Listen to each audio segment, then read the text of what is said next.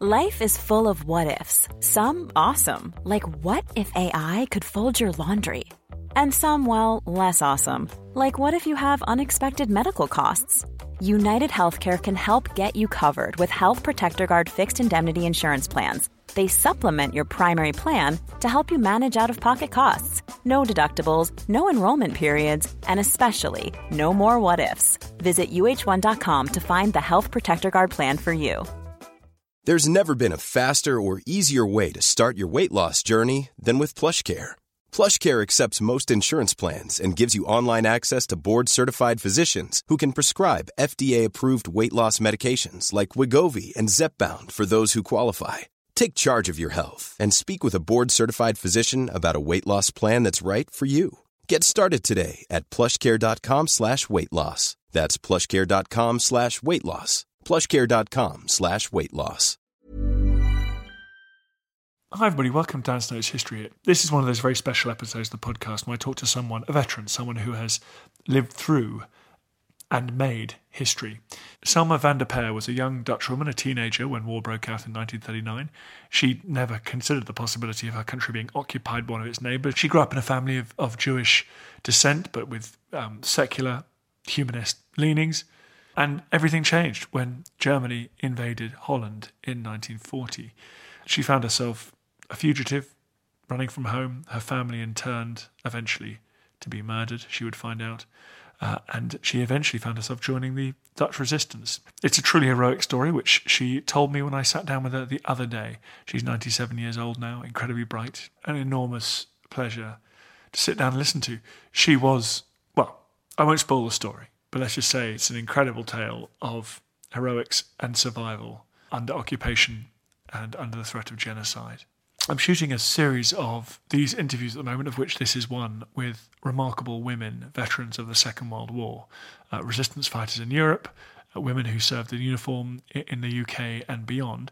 This is just one of them. To watch that documentary when it comes out, to watch our hundreds of other documentaries that we have, please go to History Hit TV, historyhit.tv, use the code POD1, POD1, you'll get a month for free, and your second month for just £1, euro or dollar. Your subscriptions go directly towards finding people like Selma, filming them, recording them for posterity, creating in-depth history programs where people like Selma are given the space and time to tell their story. And I'm very, very proud of the team for this documentary we're producing at the moment. So go and sign up to History. In the meantime, though, have a listen to Selma Van De Perre. Enjoy.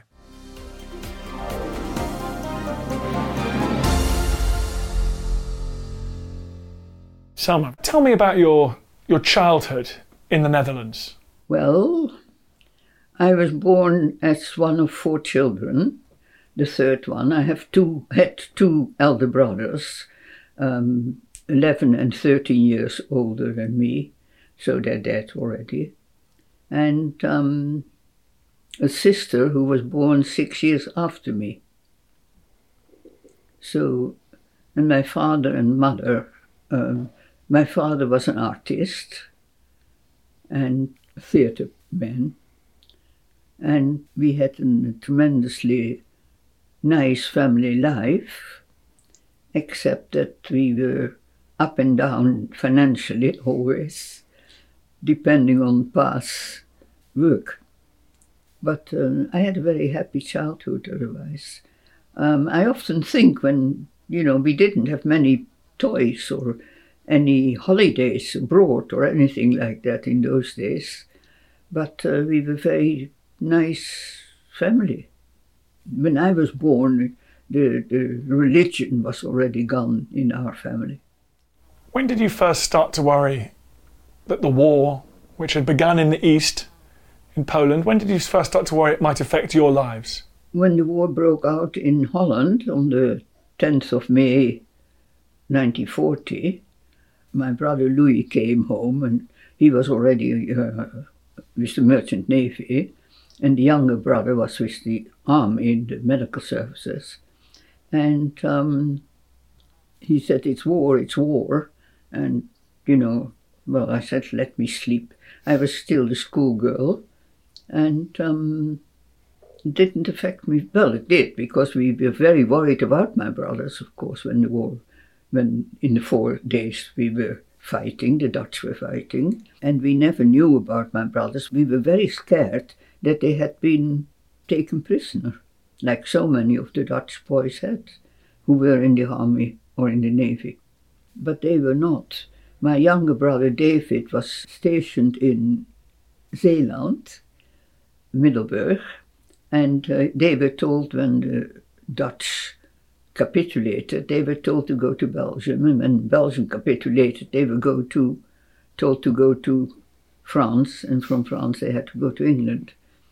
So that's how he got in England. And my elder brother was 5 days still with his ship lying in Amuiden, the port, but then they went to England as well.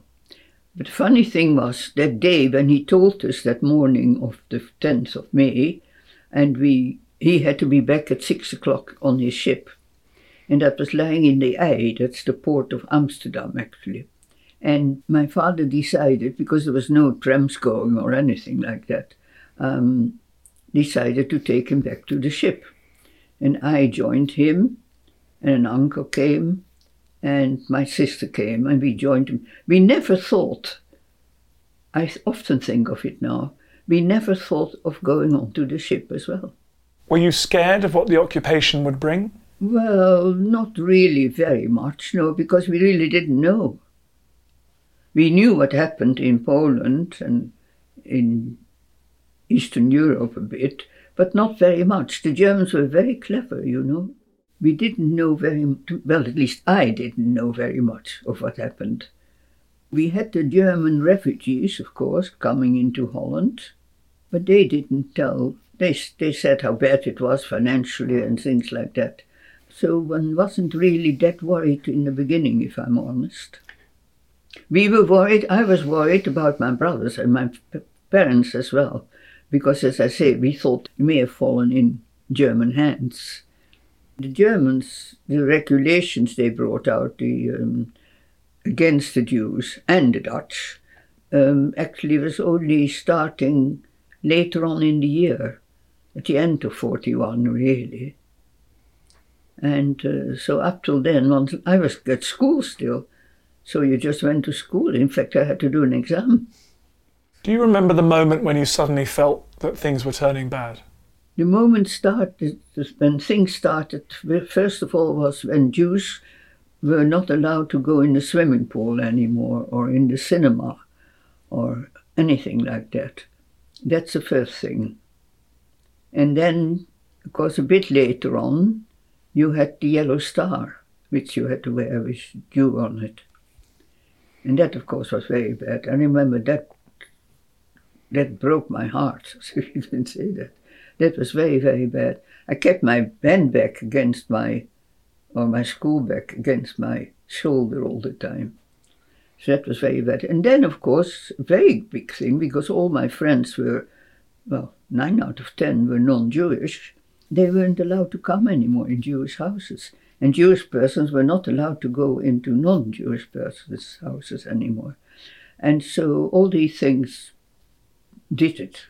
Yeah, I can remember those times. Did wearing the badge, how did other Dutch people treat you? Did they start to, was it just a German thing, or did the other Dutch people start to reject you as well? No. They had to officially, of course. No, several friends still can. I remember my father saying, Great will come, and she did during the whole war, and several of the other people did as well, yeah. But of course it was very dangerous for them, because they would have been sent to concentration camp probably, if they would have been found out. Yeah, there was of course a certain amount of people not coming, the danger of it, but your friends and so still came. When did you decide you were going to act? You were going to do something about this? Oh, I didn't decide for a long time. I mean, I didn't know. You didn't. Don't forget, we look back now from where we are in this day and age. But we didn't know about most things, you know. I'd never heard of a resistance movement. In 1942, though, people were called up, young men, and before that, young men were lifted from their beds and sent to Mauthausen and other concentration camps. And that was very bad, of course, as well. We were very worried. And the first time it affected me was when I got my color card on the 7th of June 1942 to register to go to the main station to go to the east for a work camp. Work camps these were, because I remember the first lot going a few months before that with violins and guitars and singing, because they thought they were going to work camp. And of course they were all going to be murdered. So the fact was that we didn't know. Perhaps few people might have known, but most people didn't know. The Germans were very, very clever. They didn't want the people to resist, Well, anyhow, I got that call up, and my father said, "Oh no, you're not going ill." So he bought me some chocolate, special chocolate with stuff in it, chemical in it, and so that my faces had blood in it, and so on. He called the doctor, and I was a week free. I was given an Ausweis, a piece of paper to tell them that I was free. But of course it was only for a week. Then I decided that perhaps because you were free also, free not to have to go to a work camp if you were in a position that you were needed. So a friend I knew, she used to be a nurse, and so I borrowed a nursing outfit from her. And I had to go and report in the south of Amsterdam, and I did, and there was that day, and there was a big wooden table standing there outside with a woman behind it, a Jewish woman behind it, and behind her, next to her, a German SS officer. And I thought, oh, I hope they're going to believe my story that I was a nurse. But it wasn't necessary because there was a queue, long queue, took hours to get to the table. And but by the time I wanted to tell my story, she said, "Oh no, no good, you can't change from an ill receipt to a social thing, So that not tomorrow morning at 9 o'clock at Central Station." So I was very disappointed. And I was working then for Mr. and Mrs. de Jong, and because by that time you could only work for Jewish firm, and this was a paper firm, and they were very nice, and we got on very well. And so I went back to them to tell them that I couldn't come anymore, that I had to go to a work camp. So I went there, and they were standing near the fence in their garden, talking to the man next door. And he was a German refugee. And it turns out, he said to me when he heard my story, because I was telling him that I couldn't come anymore, and he said, "Why don't you come and work for me? I've got a fur factory and you'll be free then." Because that was working for the Germans, the soldiers. And so I was free then not to go to the Central Station. And I started work at his factory the next morning. So you went to work at the fur factory and just never showed up for the train east? No. I don't think they checked it, actually. It's unbelievable. Yes, it's very illogical. I'm trying to tell you. Lots of things during the war are very illogical. But that man saved your life? Yeah, of course, yes. And so you were working in the fur factory? Yeah, and then my father got his call up. By that time, we weren't allowed radios anymore, and I'm talking about the Jews, nor papers or anything. And so you were dependent on the Jewish Council, because that was the only paper, the Jewish Chronicle, that was published and sold. And they said that if the men went to work, wife and children would be free. And people started to believe it. Again, it's unbelievable, but people believed it. And so my father thought it was best to go to the work camp. So he went to the station, and they were taken to the work camp, and the same evening they were taken through to Westerbork, which was the concentration camp through which people went if they were sent to Auschwitz. So he was there, and that same evening there was this terrible collection of all Jewish people, or most of them, by trucks and vans, by the Germans and the Dutch police. And it was dreadful. That was terrible. And, because we were living in a building, in flat, 6 flats, and we could hear the noise and so. And I thought that we were going to be collected as well, but we weren't. Very lucky again. Did you say goodbye to your father? Yes, we said goodbye, of course, but we didn't think it was going to be goodbye forever. And so I said to my mother, they haven't come last night, the next morning. They haven't come last night, but they're going to come tomorrow for us. So I said we must do something. And we had friends or far relations who I went to. That's another funny thing, really. In all their troubles, I went to a dancing class, Jewish dancing class, of course. And you just kept dancing. Unbelievable, but true. And I had met Clara there, Cardoso, and she had said to me, I can't come next week because we're going away. Well, that meant I knew they were going either to Switzerland, trying to get to Switzerland, or going into hiding. So I said to my mother, I'm going to find out where they went. So I went to Els, her sister-in-law, Clara's sister-in-law, because she hadn't gone into hiding. She was a very blonde, tall lady who didn't look Jewish at all. And she had a little 3-year-old girl, also very blonde and very non-Jewish looking. And they stayed behind in the flat. And the rest of the family went into hiding. So I went to Els and I asked her, has she gotten the dress for me to wear? So she gave me the dress of a man, and he turned out to be our insurance broker when I went there. He said that if a woman would come tomorrow for my mother and sister, there were only room for 2 in Eindhoven, woman in Eindhoven, and my mother and sister were taken there the next day. And they were Christian Dutch people? Yeah. I had been the last few years to an evening class to learn to type and shorthand. Well, I was still at school.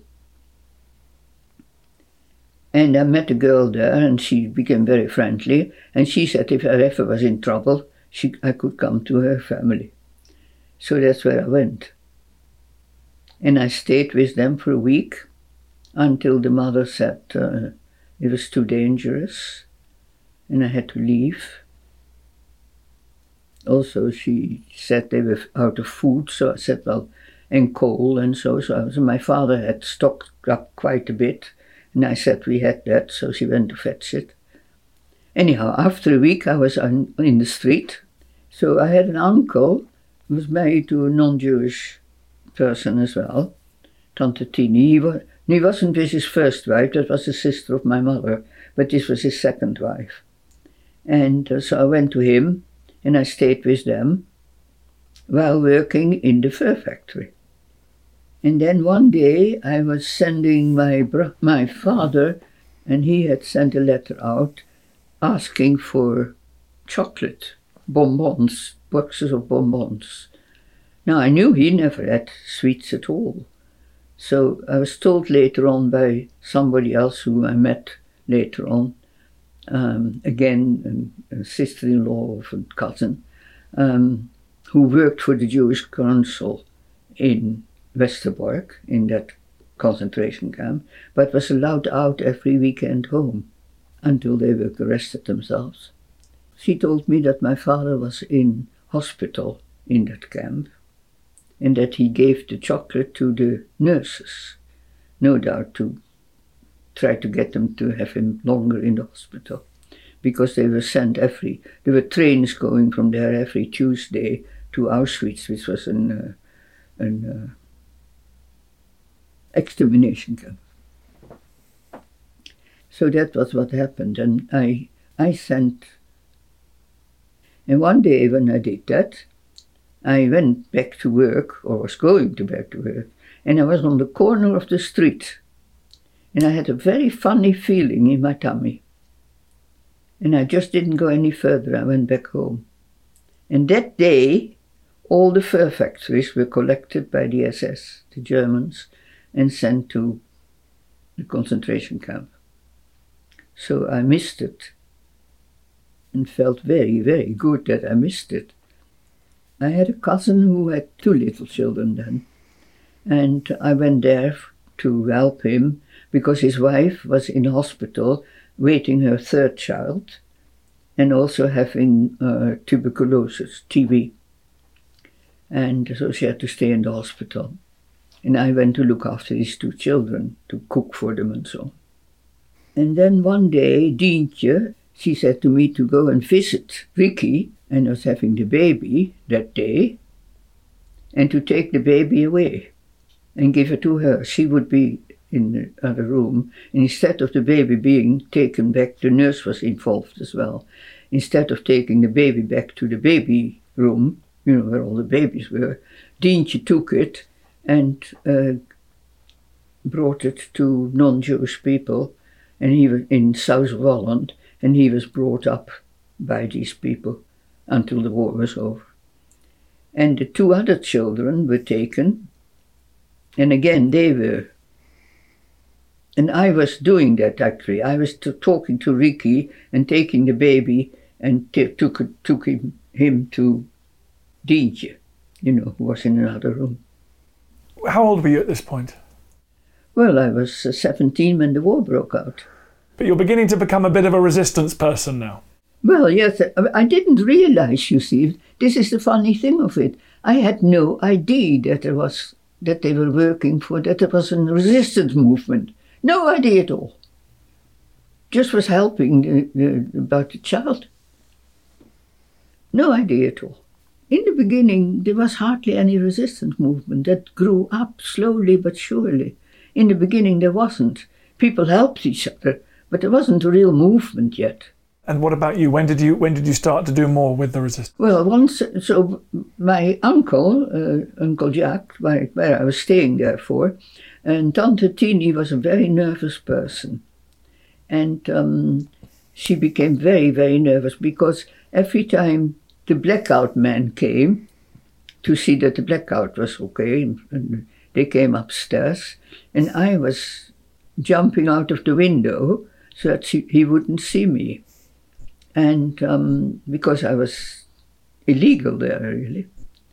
And if my uncle would have been caught, he would have been sent to concentration camp too, and so would she.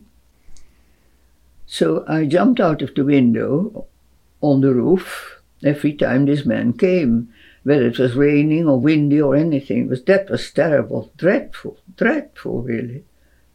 Unbelievable. Once he came in the room. It was my cousin's room, really, who had already gone to a camp, a so-called working camp. And I was in his room. My uncle gave me his room to use. And when the blackout men came into that room, switched that light on, I had already jumped onto the roof and had to jump onto the next roof, really, because otherwise he might have seen me when he opened the window. So that was a terrible time, yes. Anyhow, then my uncle said, Tante Tini is getting very, very nervous. I'm so scared that she's by accident give away, that you're here. Which often happened, of course. It was very difficult for many people. And she was hyper nervous. So I think it's better if you can find another house. So there we are. I went to 2 or 3 more. And something happened. And then I was with a young couple, and they had just 2 newborn babies, and they lived in a tiny flat. People wanted to have the money, of course, as well. You paid your money, of course, for staying with family in hiding. So by now you hadn't got the Jewish star. You were just pretending to be someone different now. Yeah, that was the first time, actually. But I didn't have any papers yet. But I'd taken my star off, of course, that I had to do. So I was with this couple. I stayed a few weeks with them, actually. And then one day I was out, because I had to go out to give them some privacy as well, you see. I met a friend of my cousin, and he said, "Oh, you mustn't go back to your, because the man who gave you that address has given a list of all people he found places for to the SS." So he got a bed, and his bed was that way, and my bed was there. But then one night, he crept into my bed. I felt him, but I hadn't realized, I was such a child, that he'd fallen in love with me. So I just did as if I slept, and I pushed him away, and he went out. But then a few nights after that, it happened again, and I woke up and pushed him out and said that I didn't want that type of thing. And when he went a bit further, you see. And so the next morning, I went to Dientje and told her about it. And she got Dr. Wim Storm from the Leiden Hospital, who took me to Leiden, to the flat in Leiden, with Antje Holthuis, who was a doctor also in the same department as Wim.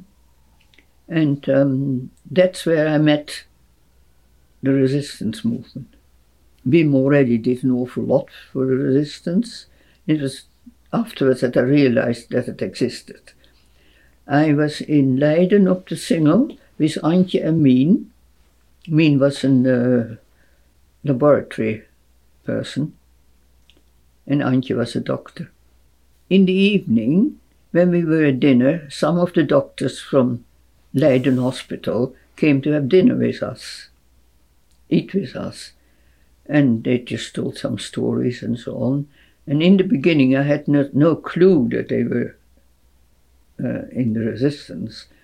Anyhow, after a while, they talked about it when I was there, when I had been there for a few weeks.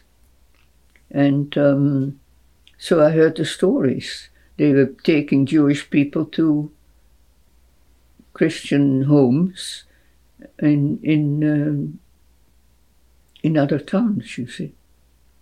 Very, very good. And I met several other people as well, from the resistance movement, therefore. Most of them there were doctors who were working in the hospital at the same time. And it was later on it was well known, the doctors' resistance group there in Leiden. And did you help them? Well, one day, they were telling a story about Shushi, who he jumped out of the window rather than giving names of the people he worked with. And I thought that was so wonderful, idealistic, you know. And then they also said how short they were, because by that time, the Dutch boys and men were asked to, if they came from school and they wanted to go to university, they had to sign a loyalty brief. If they didn't, they were sent to Germany to work. But if they didn't want to do that, they had to go into hiding.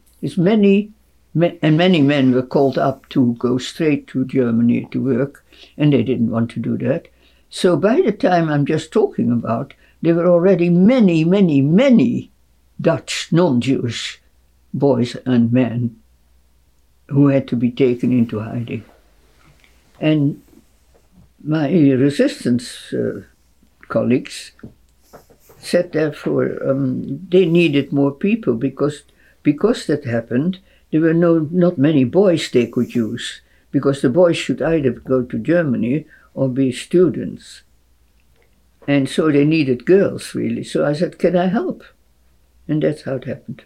And in the beginning, they were delighted, yes. And then Bob took me apart later on and said, it's very dangerous for you, you realize that, and so you shouldn't really do it. But I wanted to do it because I had heard so much of the other people who did so many things. I wanted to help. Were you scared? No. It's slightly, with some of the missions I did, I was a bit scared, but no, it was no good being scared, no. So in the beginning all I did was filling in envelopes with legal papers, because the newspapers were not allowed anymore, but the legal papers were printed still. And Wim and I were working for the Funk, and that was the paper I put in envelopes and then sent to people.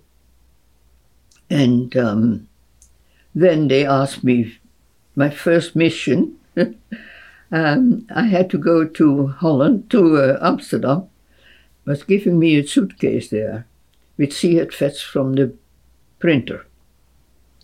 You had to be very careful, so I was not allowed to know the printer. And she put it in the rack, in the luggage rack, and I was sitting opposite it. And I had to take that to 5 different towns in the south of Holland. There were 5 parcels in, she told me. But it was already getting quite late, and by then everybody had to be in before 8 o'clock. There was a curfew. So by the time I got to Leiden, it was already getting quite late. And so I got out and wanted to go home. And then I saw at the exit not only the conductor or the man at the exit, but also policemen in SS's, German SS's. So I couldn't do anything else but go through it, you see. So I went there and they said, "What's in the suitcase?" I said, "Papers." I had to open it. So I didn't know the locks, you see, because I didn't know the suitcase at all. So I was fiddling with those locks a long, long time. And I thought, now I've been there. That's me, you know, I've gone. And I opened the locks in the end, opened the suitcase as well, the lid, and there were the 5 parcels. And lo and behold, he said, "All right, go." Didn't say open up and what's in the parcels, it's just paper. So I went and I was trembling. Then I was scared actually after that, yes. And Mien gave me a stiff drink. Said, "What's the matter?" And I told him. But the next morning I went with the suitcase to the south and delivered the papers. I'm Professor Susanna Lipscomb, and on Not Just the Tudors from History Hit, I'm looking for answers to the big questions about every aspect of life in the early modern period. Like, how did the memory of Anne Boleyn continue to influence the court of her daughter, Elizabeth I? How were fairies brought to life on the Elizabethan stage? And how did the arrival of male-only doctors threaten the lives of women? In other words, not just the Tudors, but most definitely also the Tudors. Twice a week, every week. Subscribe now and follow me on Not Just the Tudors from History Hit, wherever you get your podcasts. Mother's Day is around the corner. Find the perfect gift for the mom in your life with a stunning piece of jewelry from Blue Nile. From timeless pearls to dazzling gemstones, Blue Nile has something she'll adore. Need it fast? Most items can ship overnight. Plus, enjoy guaranteed free shipping and returns. Don't miss our special Mother's Day deals. Save big on the season's most beautiful trends. For a limited time, get up to 50% off by going to BlueNile.com. That's BlueNile.com. Looking for the perfect gift to celebrate the moms in your life? Aura frames are beautiful, Wi-Fi connected digital picture frames that allow you to share and display unlimited photos. It's super easy to upload and share photos via the Aura app. And if you're giving an Aura as a gift, you can even personalize the frame with preloaded photos and memories. And also remember, when using messaging apps, they shrink the photos. You cannot print those out. You cannot blow them up. This is high quality imagery going to one of the most important people in your life.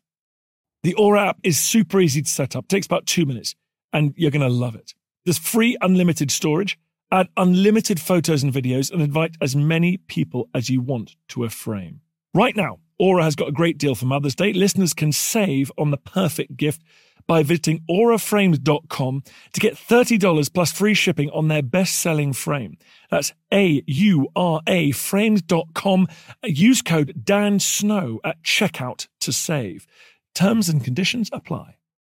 And what other kind of missions did you have to do? And another time I went with a suitcase, and she put it in the luggage again for me. But this time it was early and I didn't go out. And by the time I went to The Hague, we came to The Hague, I had to go to the loo. So I went to the loo, and when I came back, I thought I was in the wrong wagon because my suitcase wasn't there anymore. But the woman opposite, who had been sitting opposite me and chatted to me, she was there. So I thought, no, I'm in the right carriage, So she said to me, "You lost something, your suitcase?" And I said, no. I couldn't say yes. I said, no. But she opened the window when we stopped in Rotterdam. She opened the window and she yelled out, "The girl has lost her suitcase." I could have killed her. Then an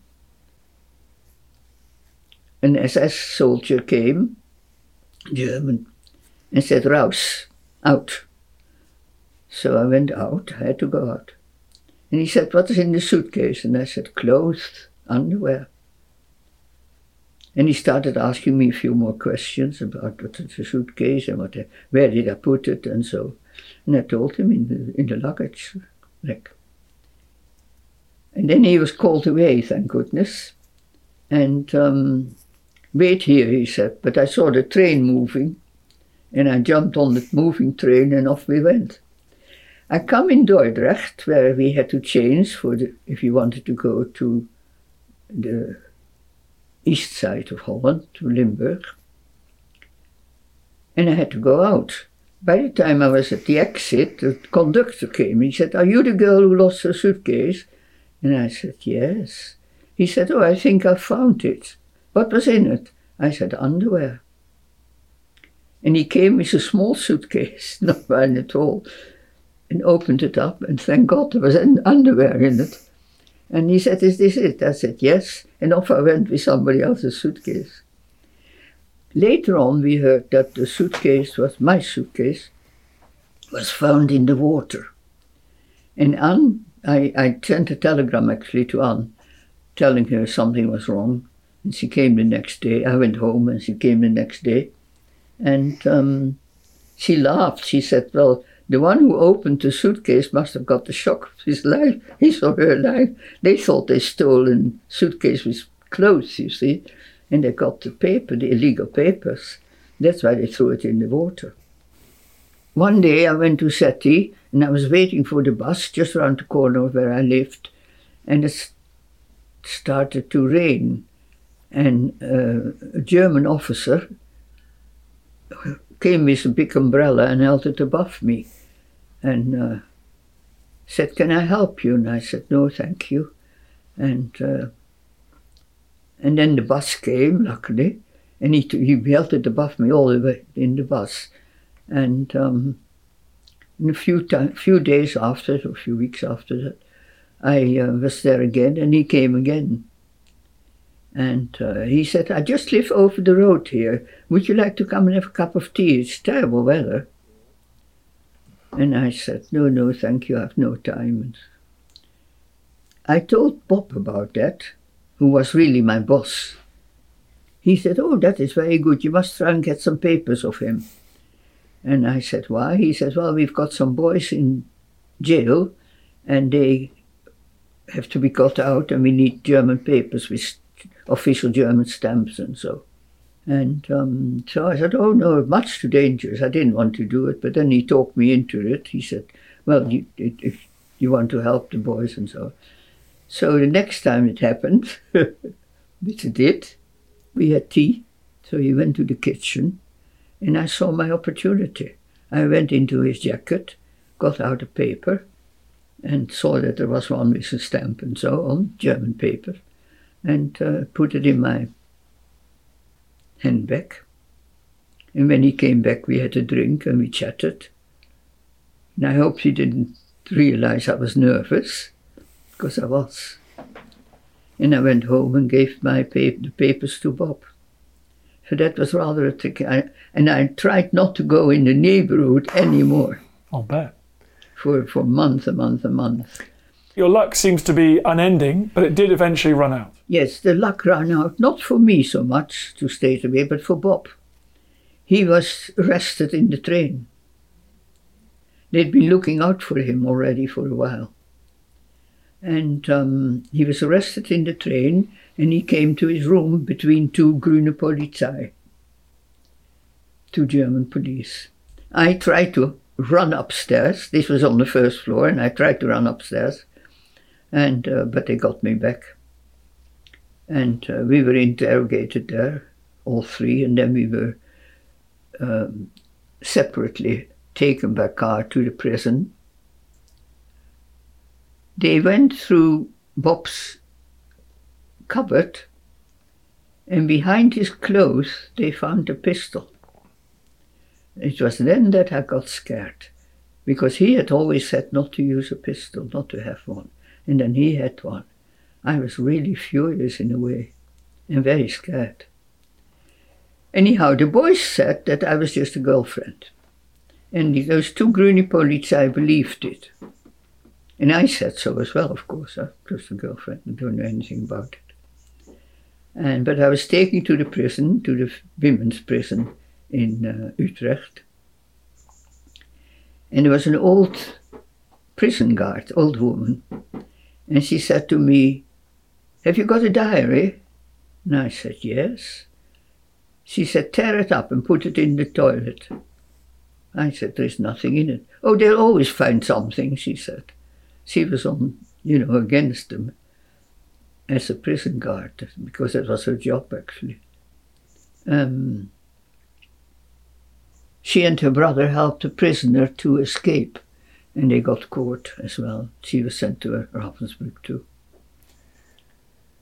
But the next day, I was taken by those two Grüne Polizei to Amsterdam, to the Euterpestraat. Now, the Euterpestraat was the headquarters of the Gestapo, where people were taken and tortured.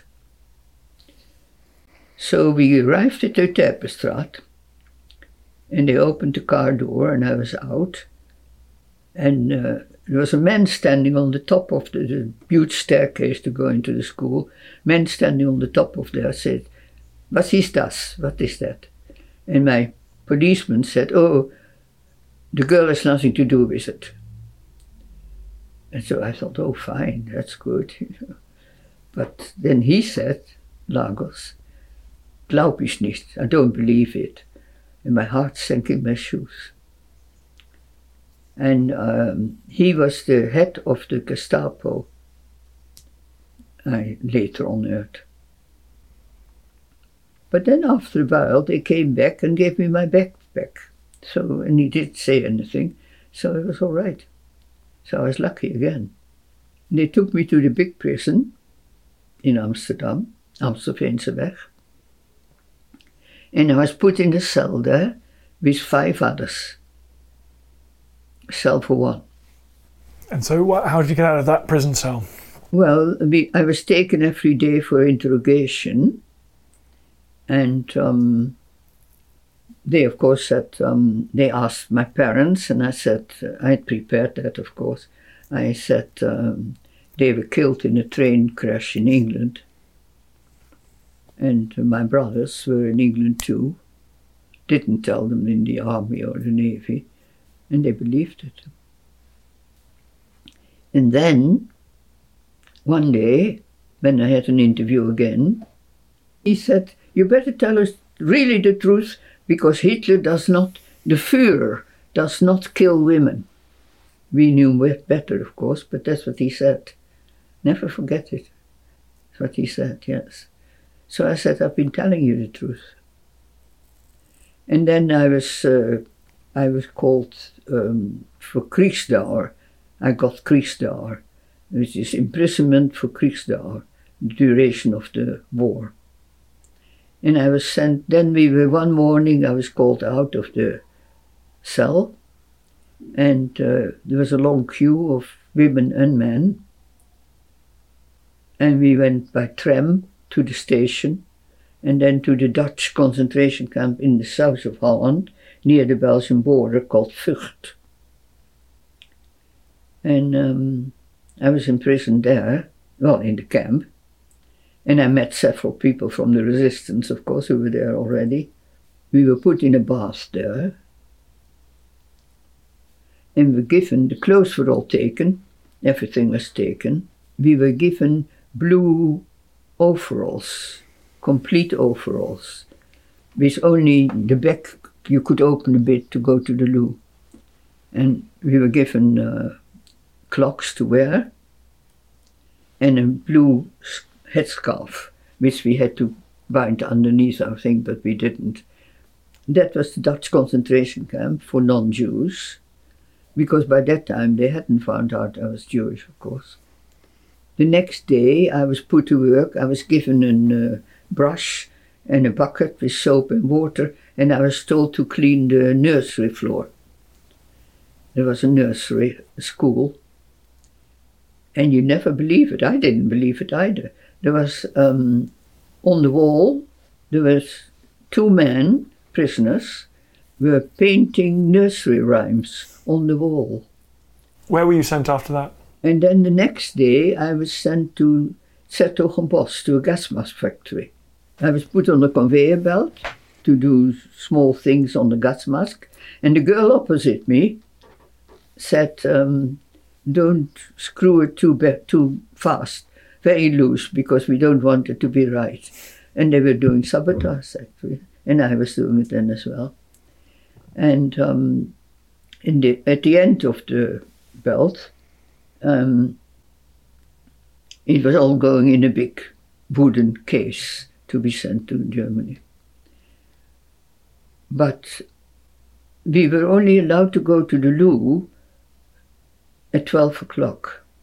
The work was from 6 till 6, 12 hours. 1 week's day shift, 1 week night shift. And when were you sent to Germany? One day we heard the planes going over and so, and we were told that the Allies were near the border of Belgium and Holland. And we thought, oh, fine, we're going to be freed. But no, the Germans one day sent us back to the Vught camp, the main camp, and on the 4th of September, 1944. And on the 6th of September, we were put in the trains to Germany. But I tried to hide under a mattress, but not quick enough. My legs were still sticking out. And when the Aufseherin, the woman guard came, she pulled me back in and pushed me in the last wagon.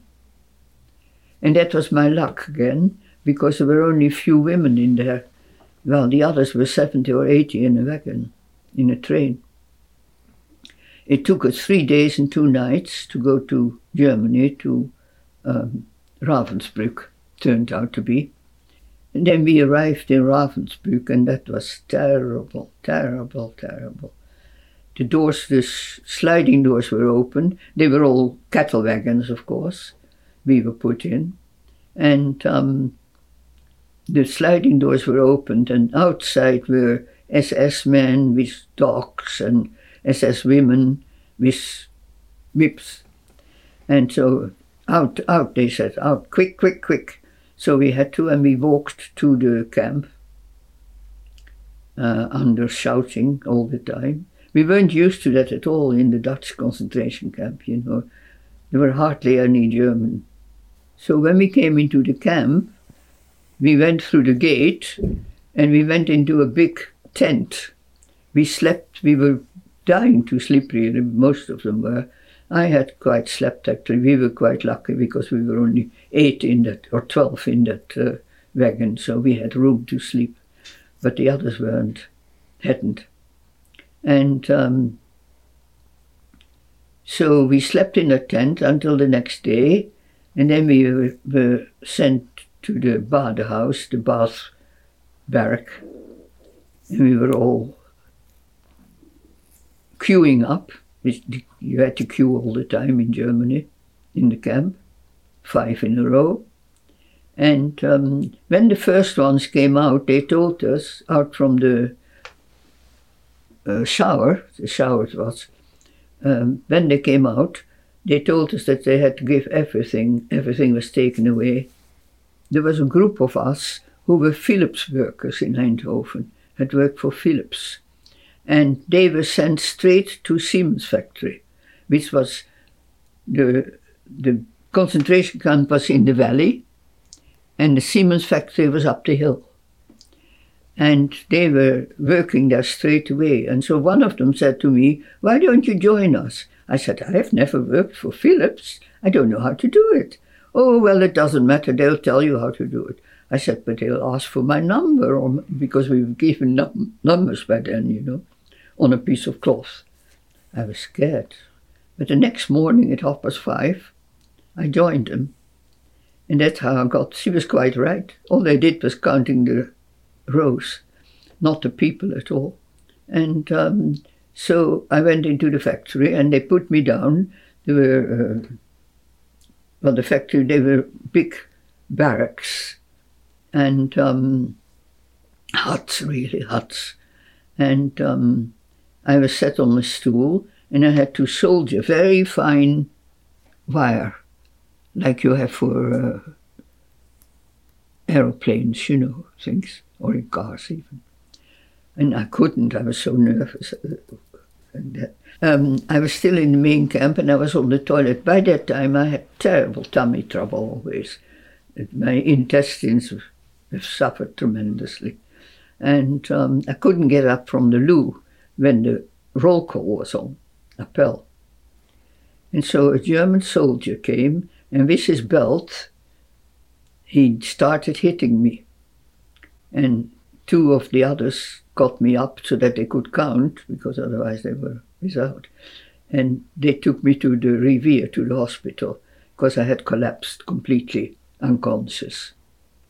And I was there for a few days, and then somebody came and said to me, "Are you Marga?" I said, "Yeah." I said, "Yes."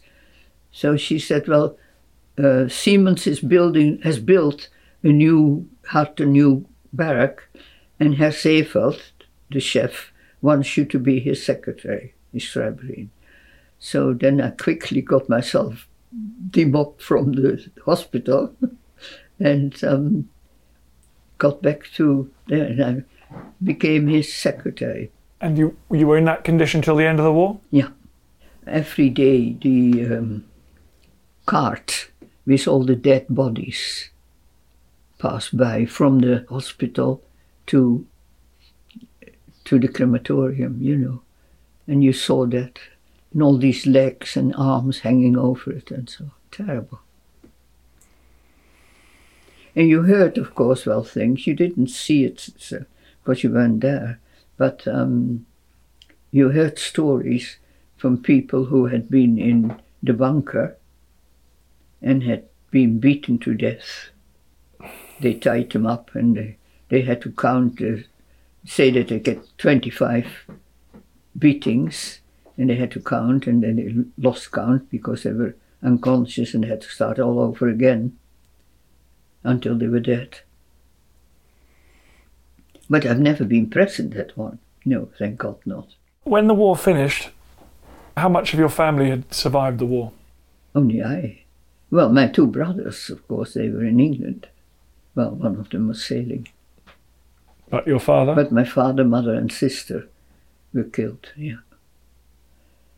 It took 6, I was already in England 6 months after the war before I heard about my father. I still had a hope that he may be in Russia or something, The Russians liberated the camps in the east, So I had a slight hope that he might have. But... So for you, did the end of the war bring happiness? No. I had a very bad time after the war, even here in England. But first of all in Holland. When we were taken to Sweden, which we were, the Dutch and Belgian women, on the 23rd of April 1945, before Ravensbrück was liberated, and we were exchanged by Count Bernadotte. While I was in Sweden, when the Dutch were liberated, and Holland was liberated, the consul and the ambassador came to the camp where we were. We were interned in a small camp.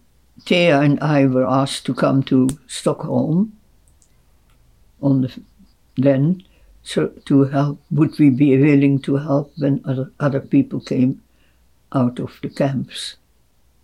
Because there are thousands of concentration camps. Nobody knew there were so many, you see, but there were.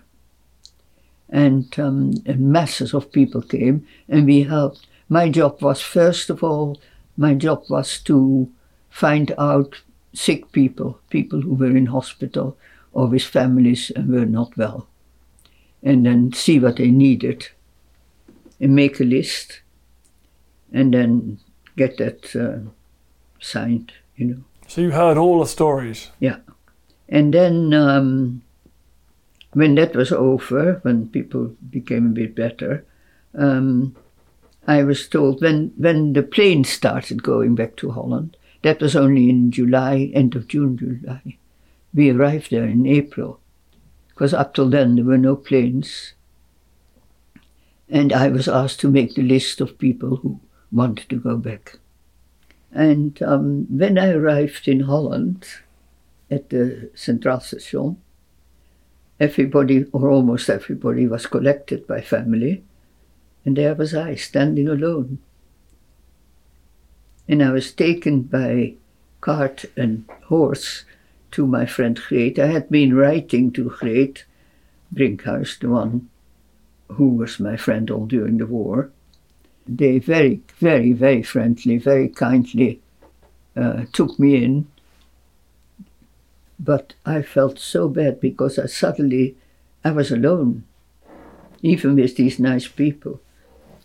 I had no family, I had no home, and there I was in Amsterdam, suddenly, and also without my friends.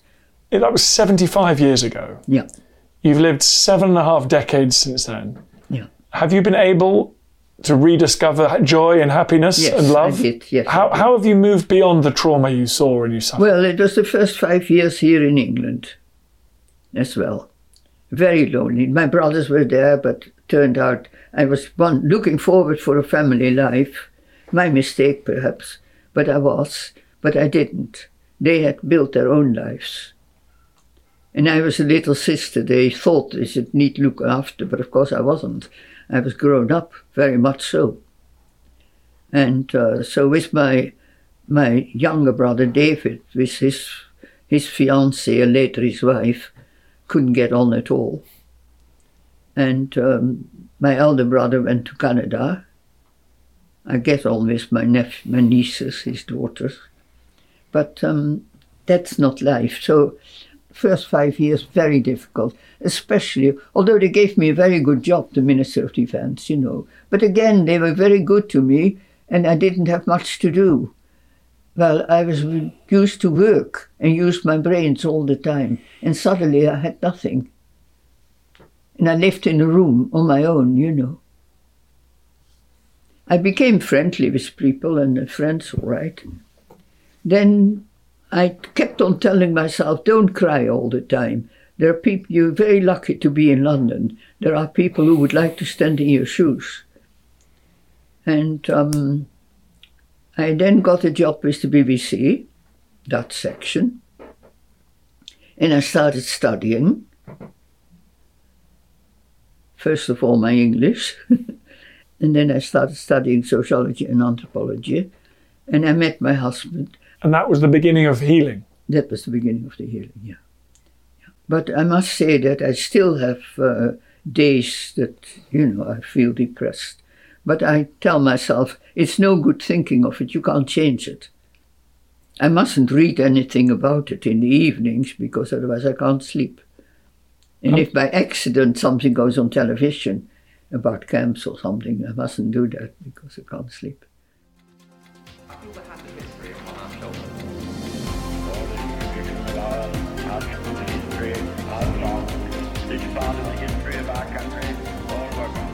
Hi everyone, it's me, Dan Snow. Just a quick request.